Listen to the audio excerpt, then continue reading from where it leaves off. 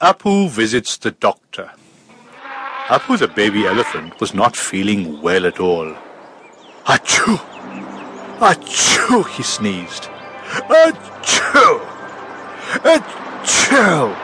Oh dear, Appu, have you caught a cold? Asked Mama Elephant, coming into his room. I don't know, sniffed Appu. I only know achoo! And I am feeling very sick. Achoo! Well, you were playing in the rain all day yesterday, so it is quite likely that you have caught a cold, replied Mama Elephant, looking at him. You certainly don't look well. Indeed, poor Appu looked quite ill. His eyes were red and watery, he had a running nose, and he felt all achy and shivery. Mama Elephant touched his forehead with her trunk and frowned. I think you have a little temperature. Go straight to bed, Appu, and rest all day.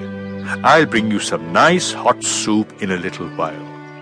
But I can't rest, wailed Appu. Preeti and I have planned to go on a picnic today with the rest of our friends.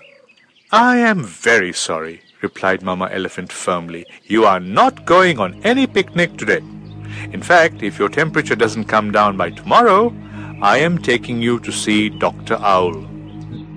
Doctor? Squealed Appu. I don't want to see a doctor. I'm scared of doctors. Nonsense, replied Mama Elephant briskly. Now go and lie down and you will feel better soon.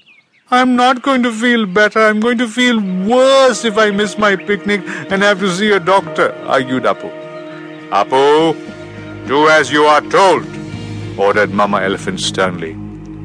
Appu knew that when his mother used that tone of voice, it was better to obey her, or he might get a little spanking. So he crawled into bed feeling very sorry for himself.